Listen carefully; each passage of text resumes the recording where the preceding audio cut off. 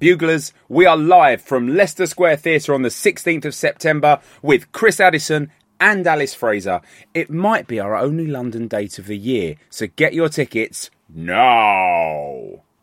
Oh, get them at thebuglepodcast.com. That bit's important.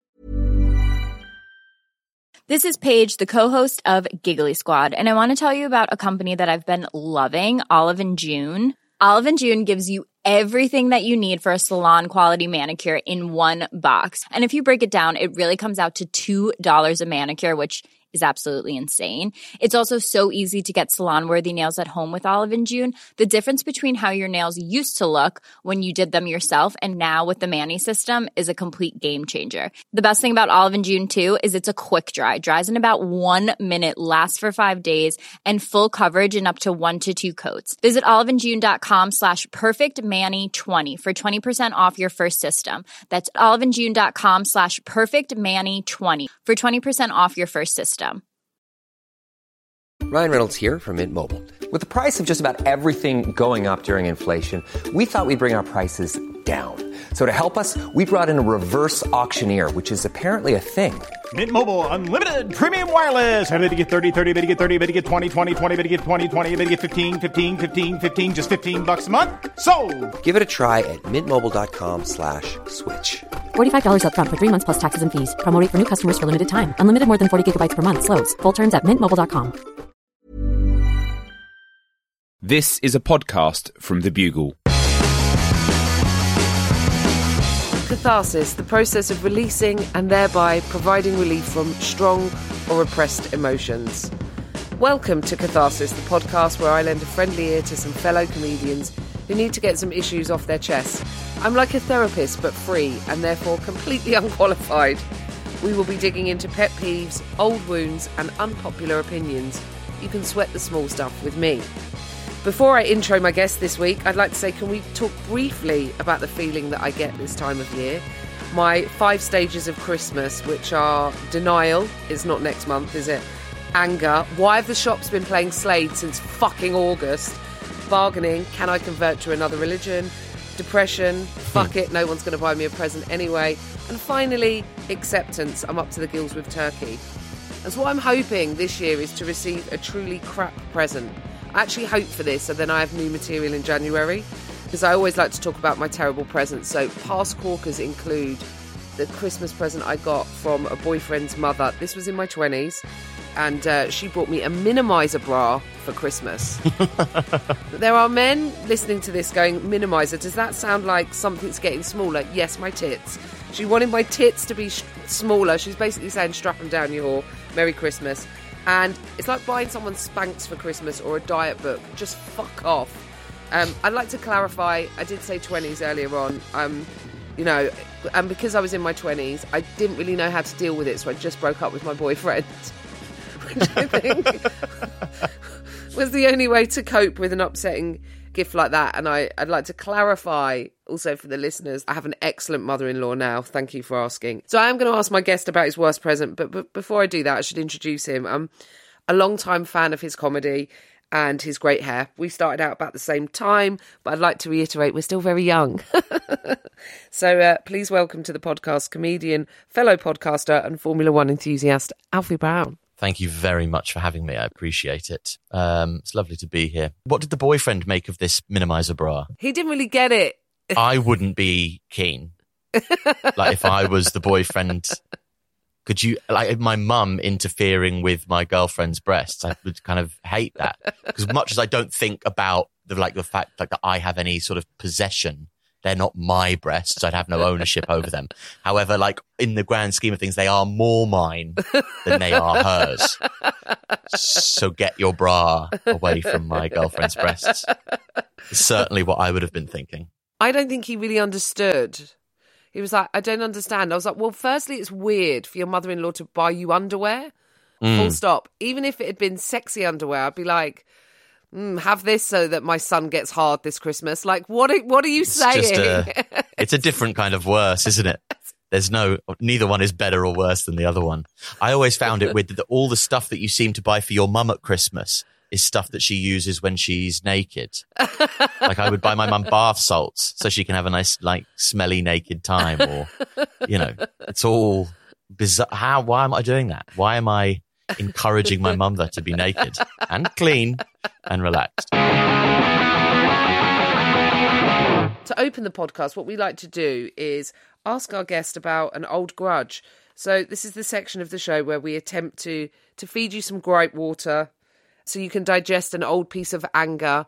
So it can be something that happened at your old work. It could be something that happened with a friend.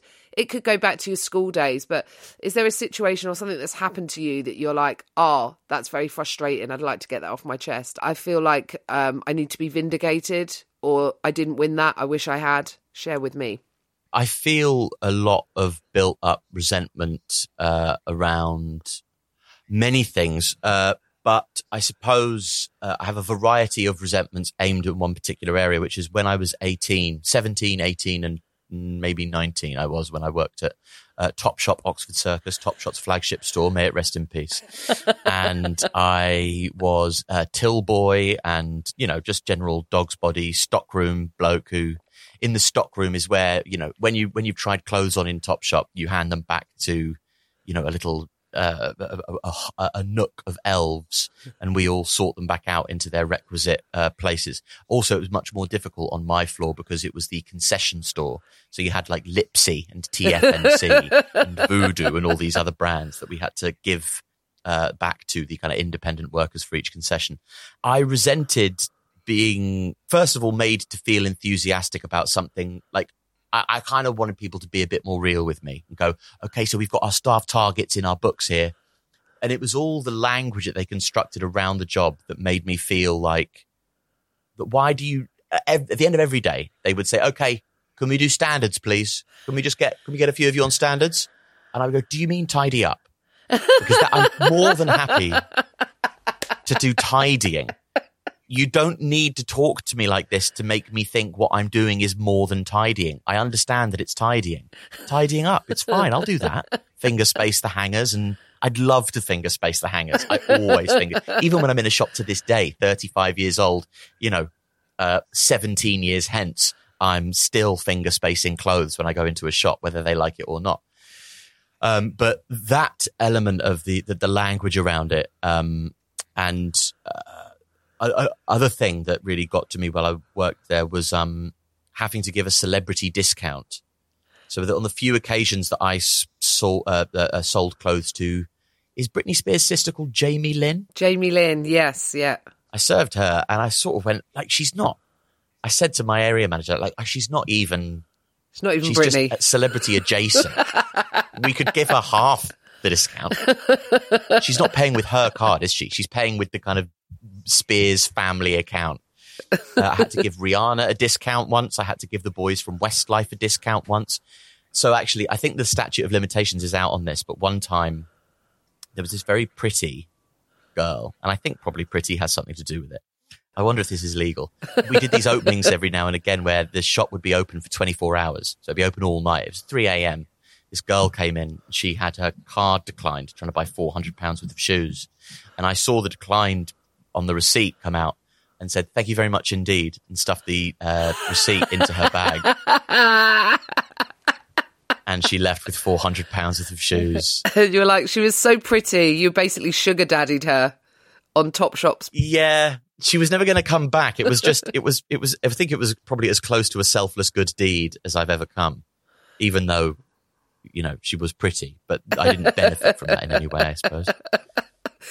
That seems like a really early lesson in that phrase. And I cannot remember who the quote's from, but it's free for those who can afford it, very expensive for everyone else. Yeah, exactly. Yeah. I think it sort of set me up on a political trajectory, or at least early, in my early years, cemented me with some ideals that I might not otherwise have had. The idea that there would be a celebrity discount, but why don't we have like I'm really struggling discount?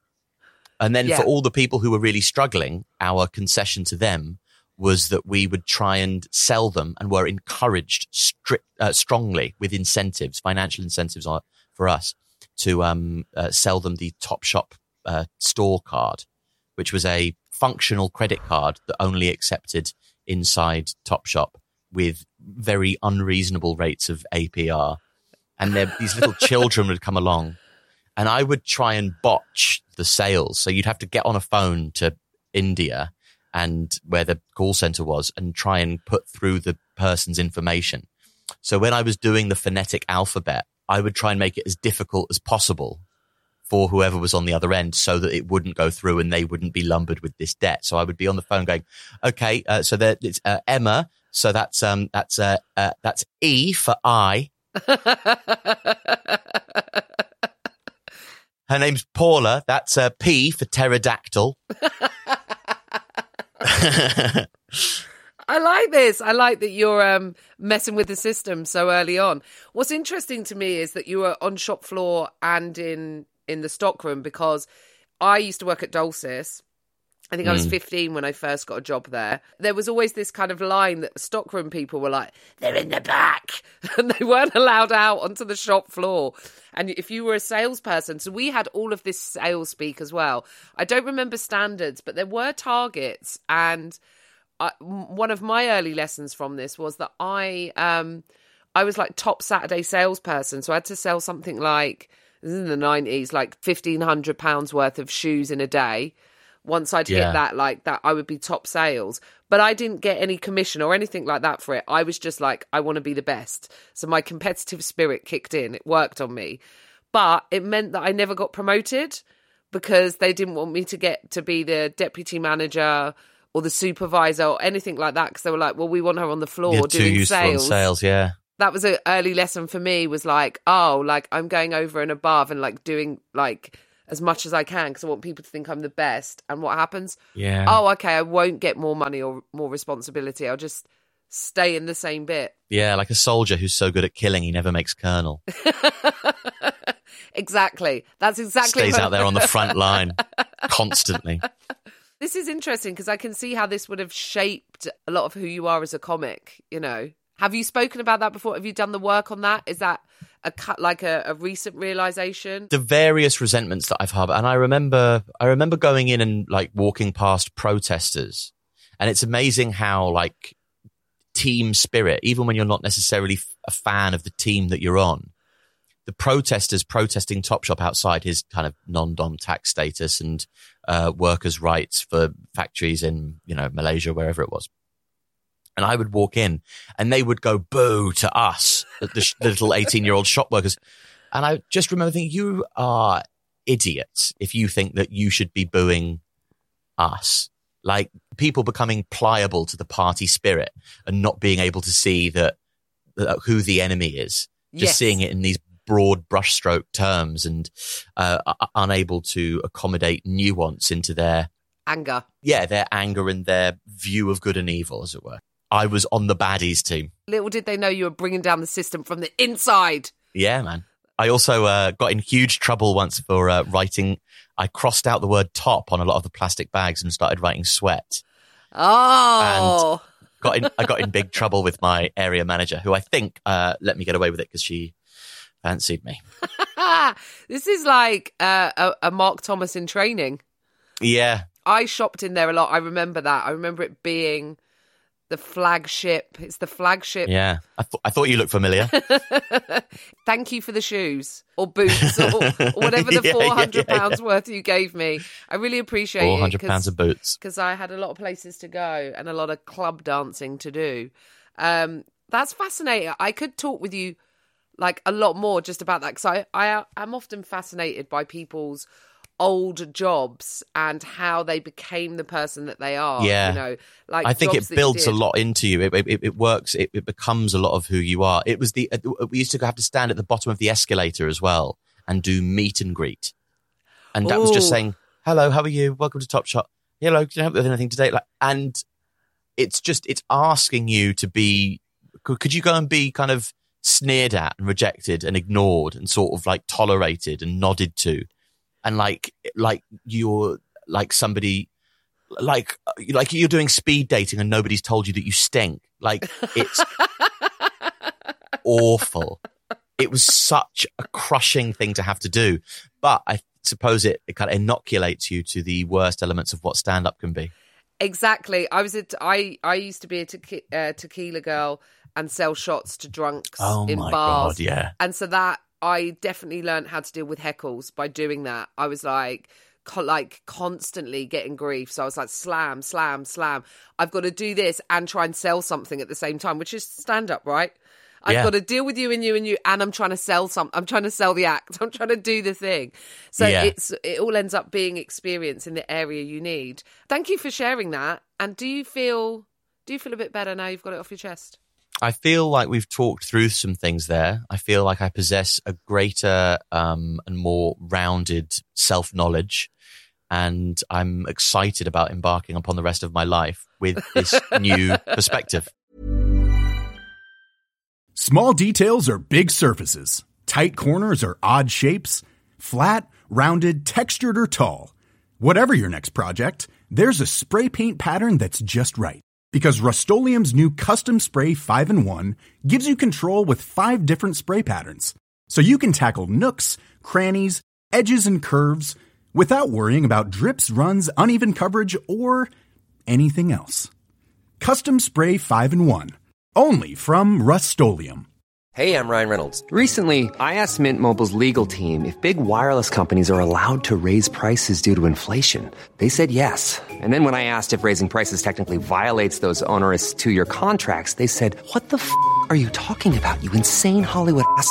So to recap, we're cutting the price of Mint Unlimited from $30 a month to just $15 a month. Give it a try at mintmobile.com/switch. $45 up front for 3 months plus taxes and fees. Promo rate for new customers for limited time. Unlimited more than 40 gigabytes per month. Slows full terms at mintmobile.com.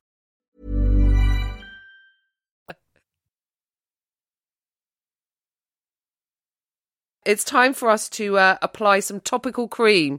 This is where we put some balm on a stingy news story that's got you all het up. What's an issue that's really getting to you?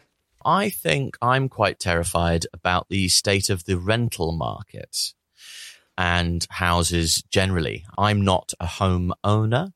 I'd love to be, but it costs a pretty penny. House prices have gone down, but interest rates have gone up. So, I haven't done the requisite maths, GCSE or AS level or whatever it is you need to be able to work out whether you're more or less fucked than you otherwise would have been.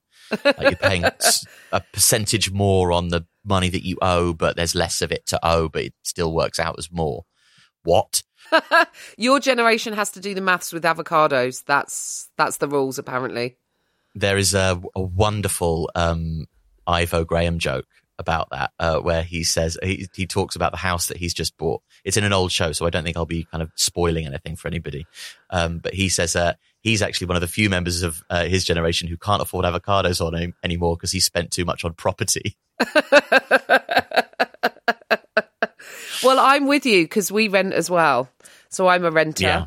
And then at one point we looked at sort of buying in Scotland, but also two self-employed people, in spite of having paid, the rent on the... I think I've bought my rental property twice over at this point. I can't actually. I can't have that. That's so upsetting. There should be a law whereby you go, right, after that amount of rent, you own it now. Yeah. Especially if it's twice over, because then you've covered the tax that he's paid on the income from it. So he's turned a profit and you own it now. You pay for 2 more years and it still goes to him, but you own it. Something should happen. It does make you feel physically sick when you sort of say that. And then my mum goes, "Oh, I worry about you wasting money." I was like, well, it's not wasting because it's a house. Like I can't view it as like waste because this is to have a home.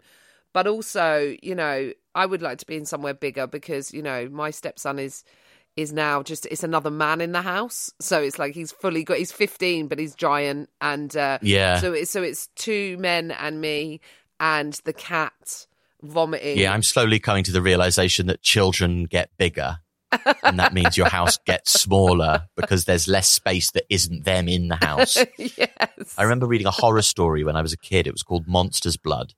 And the monster's blood he had in a tin, but it just grew exponentially until it became like a council problem, and then it became like a nation government problem. And the monster's blood just grew and grew exponentially, and they needed to know what to do with it. I think they shot it into space in the end, but then it still kind of came back years later. Anyway, that's how I feel about the kids in my flat. Well, if we blood. do children's stories, I suppose James and the Giant Peach could now just be just like a heartwarming tale about a boy who gets to live in a free peach house without paying any rent. This seems like a dream now, right? I'll live in the Giant Peach. Yes, I suppose it puts you in an interesting... If you live in a Giant Peach, like in a cost of living crisis, how happy are you just to live there? And how much do you want to eat it? Like, if you can't... You've got somewhere to live, but the more you eat of the place that you live, the less you have a place to live. But I suppose you could eat the innards, make it bigger if you want to start a family. Oh my God, we got a whole new bedroom. Yeah. We're thinking about eating that wall through, actually. We're thinking about eating it through. I mean, I don't know what the solution is, because I feel like, and I think I probably missed a trick, because I was like, we should have bought 10 years ago. I can't remember how long we've been in here now. It's 12 years, 13 years, I think.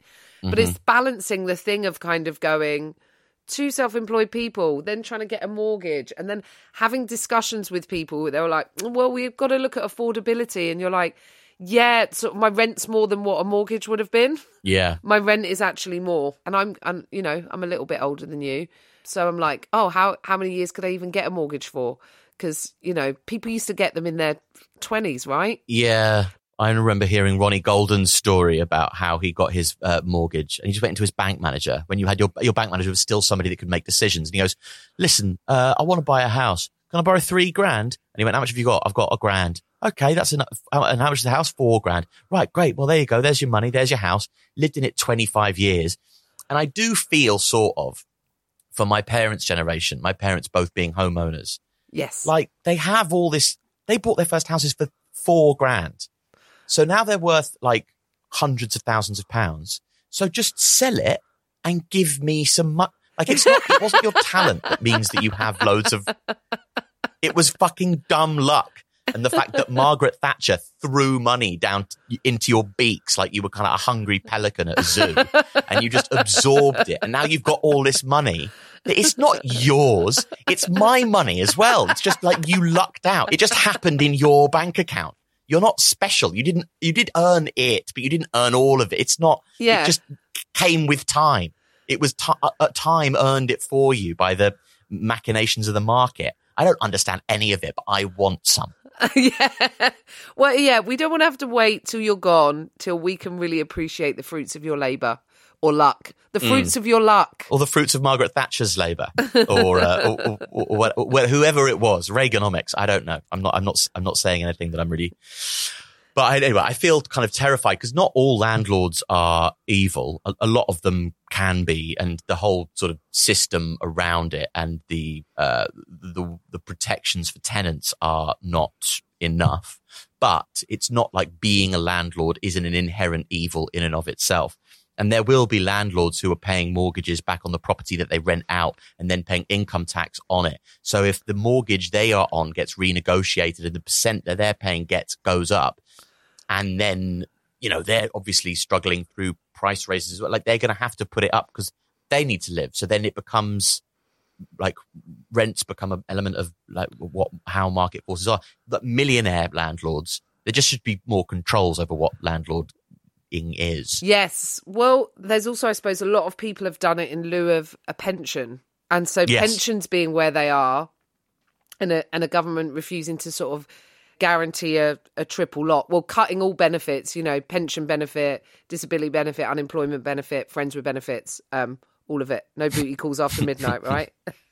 No triple lot. But so people don't have the traditional ways of kind of going, this is what's going to get me through my retirement. So for a lot of people, having a second income from a property was their way of doing that. And those people didn't even necessarily need to be super rich or working jobs that had, if they just managed to get their first one early, and they could be in like service job, service industry, whatever it is, and kind of going, well, this is my little bit of pension. And you sort of don't begrudge people that. I feel your worry. I feel I wear that. I feel I wear the rental situation. And also it's about home, because you've got kids as well. You're like, I need somewhere that's a home. I need somewhere that's big enough. It's not like when you're in your 20s where you're like, I'm sharing a flat with like 5 other people, you know. Well, I am. 5, yeah. People that That's you've literally made. how many people I'm sharing a flat with. But it's like a worry shirt that you put on. Yeah. Sometimes you forget and you go, oh, I've got this on now, and then I'll try not to think about it again. I'll just try and go out and and my solution seems to be hustle more, do some more, make some more money. But that doesn't solve the problem, right?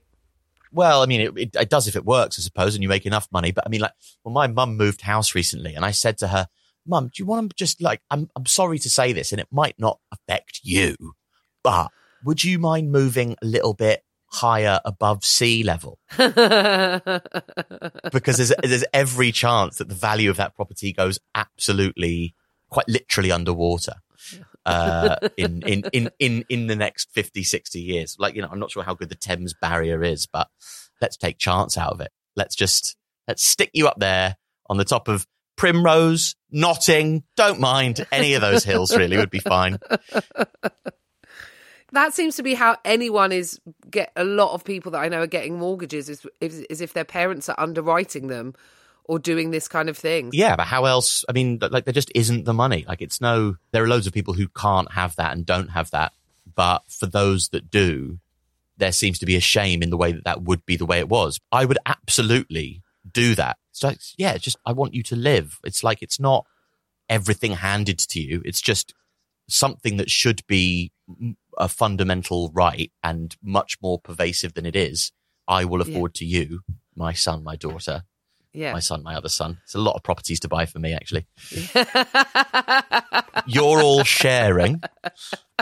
I'm moving to, somewhere in the kind of north of Scotland in a little hut overlooking a loch. It's time for some Oryx, which is historic beef. This is where we look at a historical argument, try and fix it like Drunk History without the booze. And for this episode, I've chosen Elizabeth Taylor and Debbie Reynolds, who knew each other at MGM. And Debbie was very enamoured with Elizabeth. She looked up to her. They were friends. In fact, when Elizabeth got married to her first husband, Mike Todd, Debbie was her maid of honour. And at this point, Debbie was already wed to Eddie Fisher, and they had 2 kids, Todd and Carrie. Yes, that's correct, Carrie Fisher. So that union is responsible for possibly 95% of teenage boners in the 80s. So big up Eddie Fisher and Debbie Reynolds for that. Basically, the crux of it is Elizabeth and Mike had quite a tempestuous relationship, and they were always sort of fighting. In fact, in Debbie Reynolds' autobiography, she talks about them being in the den, all 4 of them hanging out, Mike, Elizabeth, Eddie, Debbie, and Mike just leans over, hits Elizabeth Taylor, and Elizabeth screams, hits him back, and then they just have this huge fight. And then she tries to break it up, Debbie Reynolds, and they're like, oh, don't be such a Girl Scout, like chill out, basically. So everyone gets annoyed at Debbie for getting in the middle of this fight. And which is insane. Eddie's like, they're just having a good time, leave them alone. And she says, well, I was afraid he was going to hurt her. Eddie says, that's ridiculous, they were just kidding around. Debbie says, a man slaps her onto the floor, grabs her by the hair, pulls her out the room, you call that kidding around? And Eddie says, what do you know about these things? They're just 2 people in love. In her autobiography, Debbie says, I think that was the beginning of him becoming disenchanted with our relationship. I was this kind of Girl Scout, I wasn't good in bed, he didn't think I was funny. And then what happens is Elizabeth has an affair with Eddie. She breaks up Debbie and Eddie's marriage. And then Eddie Fisher and Elizabeth Taylor get married. And so this is kind of a story about your best friend shagging your husband or your wife or getting, screwing you over. It's hot stuff. Yeah. It's hot stuff. No, it's a good story. And Debbie Reynolds actually responsible for a lot of my teenage boners. I was a big Singing in the Rain fan. And her performance as Kathy Selden, I have to say, really did it for me. Good morning. Good morning. What I read about this, Debbie Reynolds sent Eddie round to console Elizabeth Taylor, saying, go over there and see that she's all right, will you? Right. Is it naive or is it knowing? Like, you know Elizabeth Taylor, you know what Eddie thinks of you, you know the sort of relationship Elizabeth's been in before. You are not dumb. surely, like, otherwise you'd just go around there yourself, surely, wouldn't you? Yeah, I think that was after Mike Todd died. So her first husband died. So yes, she did send him round there, but that does sound a bit like Debbie going, I can't be asked, this is a job for you. Yeah, that's another perspective, actually, and I hadn't. But also, I wonder if it is because Elizabeth responded so much to that masculine energy. I think it could have maybe been a slightly naive thing from Debbie, but that Elizabeth was like, she needs this male energy. She thrives off this kind of thing and kind of going, oh my God, my friend has lost her husband. Yeah. Go round, see if she's okay, see if something needs fixing. It feels like that slightly 1950s, 60s housewifey. If she doesn't have a man in the house, what is she going to do? Right. Yeah, I hadn't thought about it like that. She forgave Elizabeth Taylor eventually, right? She did. And Eddie. And Eddie, yeah. Debbie seemed to blame herself, and it makes me feel quite sad for Debbie, like kind of going, well, I wasn't interesting enough, and Elizabeth is like this star. And so I would have loved Debbie to have a little bit more self-confidence to go, no, fuck you. I'm pretty great, actually. And I gave you 2 amazing children. If Jessie came back one evening and said, listen, I've been shagging Dominic West, I think my reaction would be kind of like, well, like, I don't love it, but fair enough. You know, I can understand what might have made you want to do that. That's Dominic West. I have a lower opinion of myself, at least in terms of somebody to go to bed with, than Dominic West. He's like taller and cooler and darker and, you know, he's amazing. So that's, makes a bit of sense. So she might have just been, I think some people have that removal from jealousy where they can just sort of weigh things up and go, yeah, it was like, it must have been quite hot as well because of the betrayal. Did the betrayal make it hot? I imagine the betrayal made it really hot. So that's fair. Because betrayal is hot, isn't it? I know that. Rather than it just being, I refuse to believe of Demi Reddell's mother of Carrie Fisher that she would have been so easily downtrodden. But maybe this is the lesson that she learned, and maybe it was this experience that led her to become such a headstrong and funny character. I sort of agree with you. I get it on Dominic West. But unless there's something you're not telling me, I don't think you and Jessie have been hanging out with Dominic West and his wife on the reg. Unless you have. So I would say it's probably more similar to Jessie coming back saying, I've slept with Ivo. Maybe. Or one of your friends that you hang out with. Does that change No, I it? guess. Does that change it? Because you're like, Ivo's really funny and handsome and smart. You know, does that change how you feel about that situation? Yeah, no, it doesn't really. No, I still would get it, I think. I'd find it harder to deal with. I go, oh no, that's like close to my life. But at the same time, I just would understand. Right. I just think, like, you know, some people, like, we're all imperfect and, you know, not trying our best necessarily, but, you know, these things can happen to people depending on the nature or length of the affair and how duplicitous it had been and the nature of it. I would take it on its own merits. If you're listening, Ivo. It's a lot of, like, it's messy. It's a messy and drama. But back then it was messy and drama because if you were going to have an affair, most likely in Hollywood it was going to be within the circle of people that you're within because A, you're famous, so you can't just go out and kind of meet someone in a bar and kind of, like, it's more likely that it would happen within that circle. It feels like quite incestuous because towards the end, when, you know, the other person that Elizabeth Taylor, her big romance wasn't even Eddie Fisher. So it's kind of like, it sort of feels when you say it that way, it's like kind of a marriage broke up and that wasn't even your guy. That was just a thing because it was Richard Burton and Elizabeth Taylor who were like rebound off each other and bounce off each other again. And then Richard Burton and Eddie Fisher became like great friends. And there's one point where she's sort of with Eddie, but she's shagging Richard. And I think Eddie goes round to confront Richard. Then they end up getting friendly. Elizabeth calls the hotel room.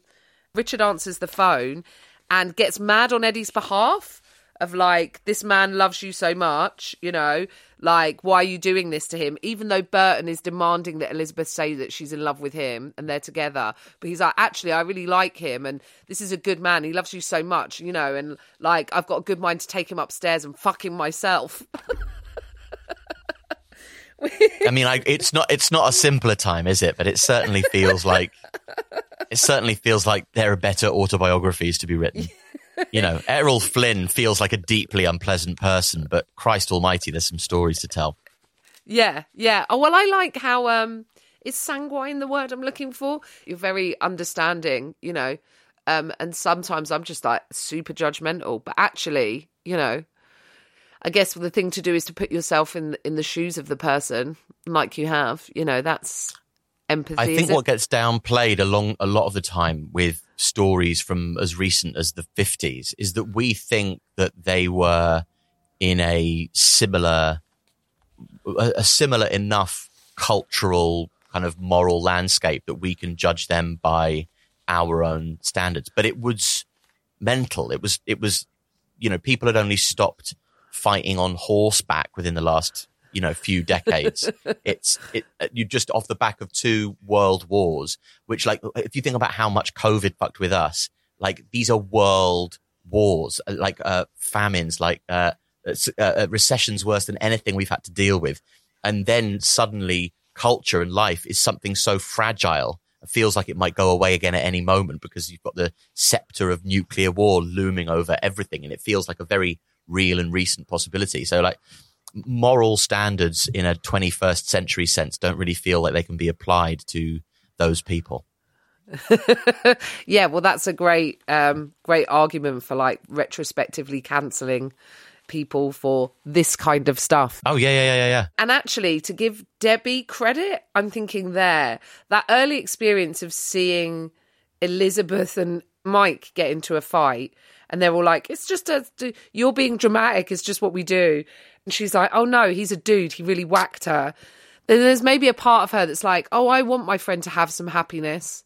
So I guess if it's going to be with Eddie and it's not working, I know in my heart that he doesn't see me that way, I would like her to be with someone who's not going to backhand her across the room. And that's a very mature, makes me like Debbie Reynolds more. If it was even possible. Yes. Before we wind up, we get listeners to send in an issue, and I call it Angry Aunt because I am supposed to get angry on their behalf. Yeah. So this has been sent in from Queen of Uncool. 1 hedge down my road is overgrown 8 months of the year. No wheelchair access on paving. Find out it's to let. Hassle the estate agent. They say it will be cut next week. It never is. It's been ages. I take a walk with a piece of bush branch full of thorns and I give it to estate agent. They've moved office. So this is someone taking direct action there. When the estate agent hasn't responded, they're like, okay, let me just give you I'm going to bring you this bouquet of thorns.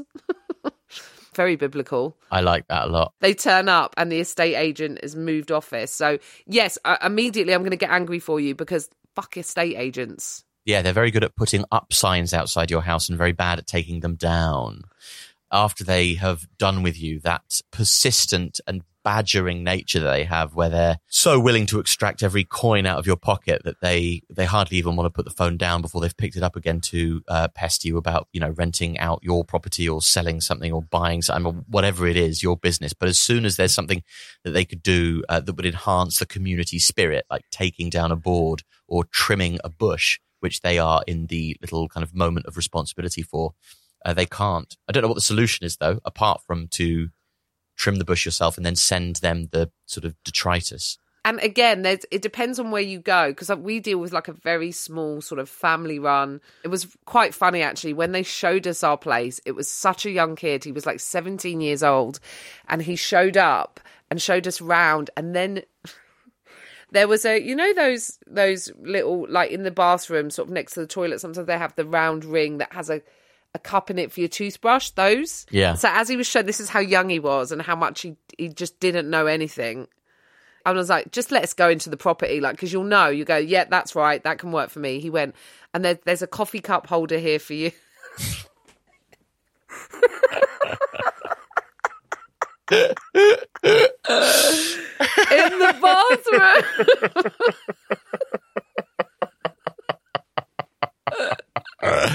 We've never forgotten it. Like, they're just hilarious. Like, you're going in for a shit, make sure you take your coffee for the coffee cup holder.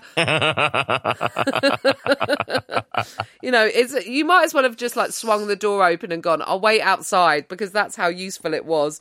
You know, trying to do the big sell on the property with that.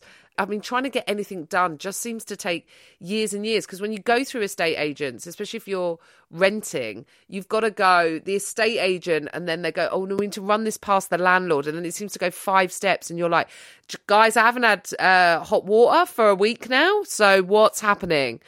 But they are like they're generally quite cool to deal with, and they were cool during the pandemic and stuff. They're pretty decent. But there's so many sharky ones out there. Is it Black Cats? Which is like everyone feels like a market trader. You go in, they're all wearing leather jackets inside, like during the summer. Oh, I've got a property on Archway Road for you to have a look at, Gail. Do you want to... Yeah, and they're always cheaper than everywhere else, those properties. And I don't know why. And it must be, I want to know the reason why. Otherwise, I think I would have lived in one by now. Why is people letting you have cheaper properties than anybody else? Why can you afford this? Where have you cut the corners? Is it in the actual property, or are you doing this because you just love hanging out in a kind of glass-fronted office? What's going on? I couldn't trust it at all. I remember getting shown around a place, and I went, okay, so you get, where you get your money from? The people looking for the property, they get your money, and we get, who gives you money? Oh, but I get money, like a percentage from both parties. I went, what? Why? Why do people, what? Surely it should be the person, like not the person giving the money to live somewhere that pay you. It should be you sell the property and you get a percentage of that, not you like get somebody from something that you managed to find a seller. What? Why are you getting that money? It's like giving money to the car for being sold. It's not, that doesn't make any sense. Thank you for coming on the podcast, Alfie. Before you go, is there anything you'd like to plug? If any of you are fans of Formula One, which there's no reason why you would be, but you might be, I have a Formula One podcast called Dirty Air. I'm Alfie Brown, comedian on Instagram, and all of the information about all that I do goes out there. So please follow me on the Instagram. It's the best way to keep abreast of my moves. And also, Alfie has some shows at Soho Theatre next year, I believe. So you could book tickets for those. Yeah. I think Alfie's on in February and I'm on in May. So if you're interested, go check out Soho Theatre's website and grab some tickets to those. If you've enjoyed the podcast, give us a nice rating on iTunes. That would be a good thing to do. And on Spotify. And on Spotify. You see, I forget to say these things. Thank you, Alfie. They're the two main ones. Spotify. Fucking rate and review. Leave nice rates and reviews. It really helps. Yes. Thank you very much for coming on, getting stuff off your chest. I hope you feel a little bit better for airing it today. I feel better. I've laughed a lot. So that, for me, is therapy. I feel lighter than air. I feel like I'm about to float downstairs and look after my 2-year-old with all the required patience and love in my heart that I've developed over the course of this very cathartic experience. He's no longer comedian Alfie. He's Dad Alfie. So I will let you go. Thanks so much. Cheers. Thank you very much. Goodbye. You can listen to other programmes from The Bugle, including The Bugle, The Last Post, Tiny Revolutions, and The Gargle, wherever you find your podcasts. Planning for your next trip? Elevate your travel style with Quince. Quince has all the jet-setting essentials you'll want for your next getaway, like European linen, premium luggage options, buttery soft Italian leather bags, and so much more. And is all priced at 50 to 80% less than similar brands. Plus, Quince only works with factories that use safe and ethical manufacturing practices. Pack your bags with high-quality essentials you'll be wearing for vacations to come with Quince. Go to quince.com/pack for free shipping and 365-day returns. When you make decisions for your company, you look for the no-brainers. If you have a lot of mailing to do, Stamps.com is the ultimate no-brainer. Use the Stamps.com mobile app to mail everything you need to keep your business running with up to 89% off USPS and UPS. Make the same no-brainer decision as over 1 million other businesses with Stamps.com. Use code PROGRAM for a special offer. That's Stamps.com, code PROGRAM.